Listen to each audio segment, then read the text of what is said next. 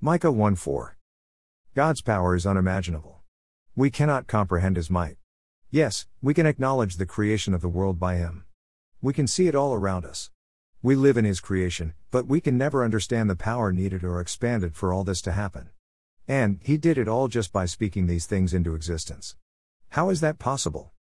We read about His power in the Bible and accept those things we read about, but understand, no. As much as we know about our universe, the scientific rules of physics and other sciences, we still have no clue how God does what He does.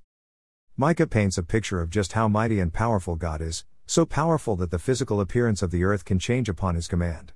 Yet, this all-powerful God loves us enough that He shed all His power to put on the form of a human so that we might be saved. For a moment in time, He gave the power of life and death to men. How much love does it take to shed everyone you are from the sake of someone else?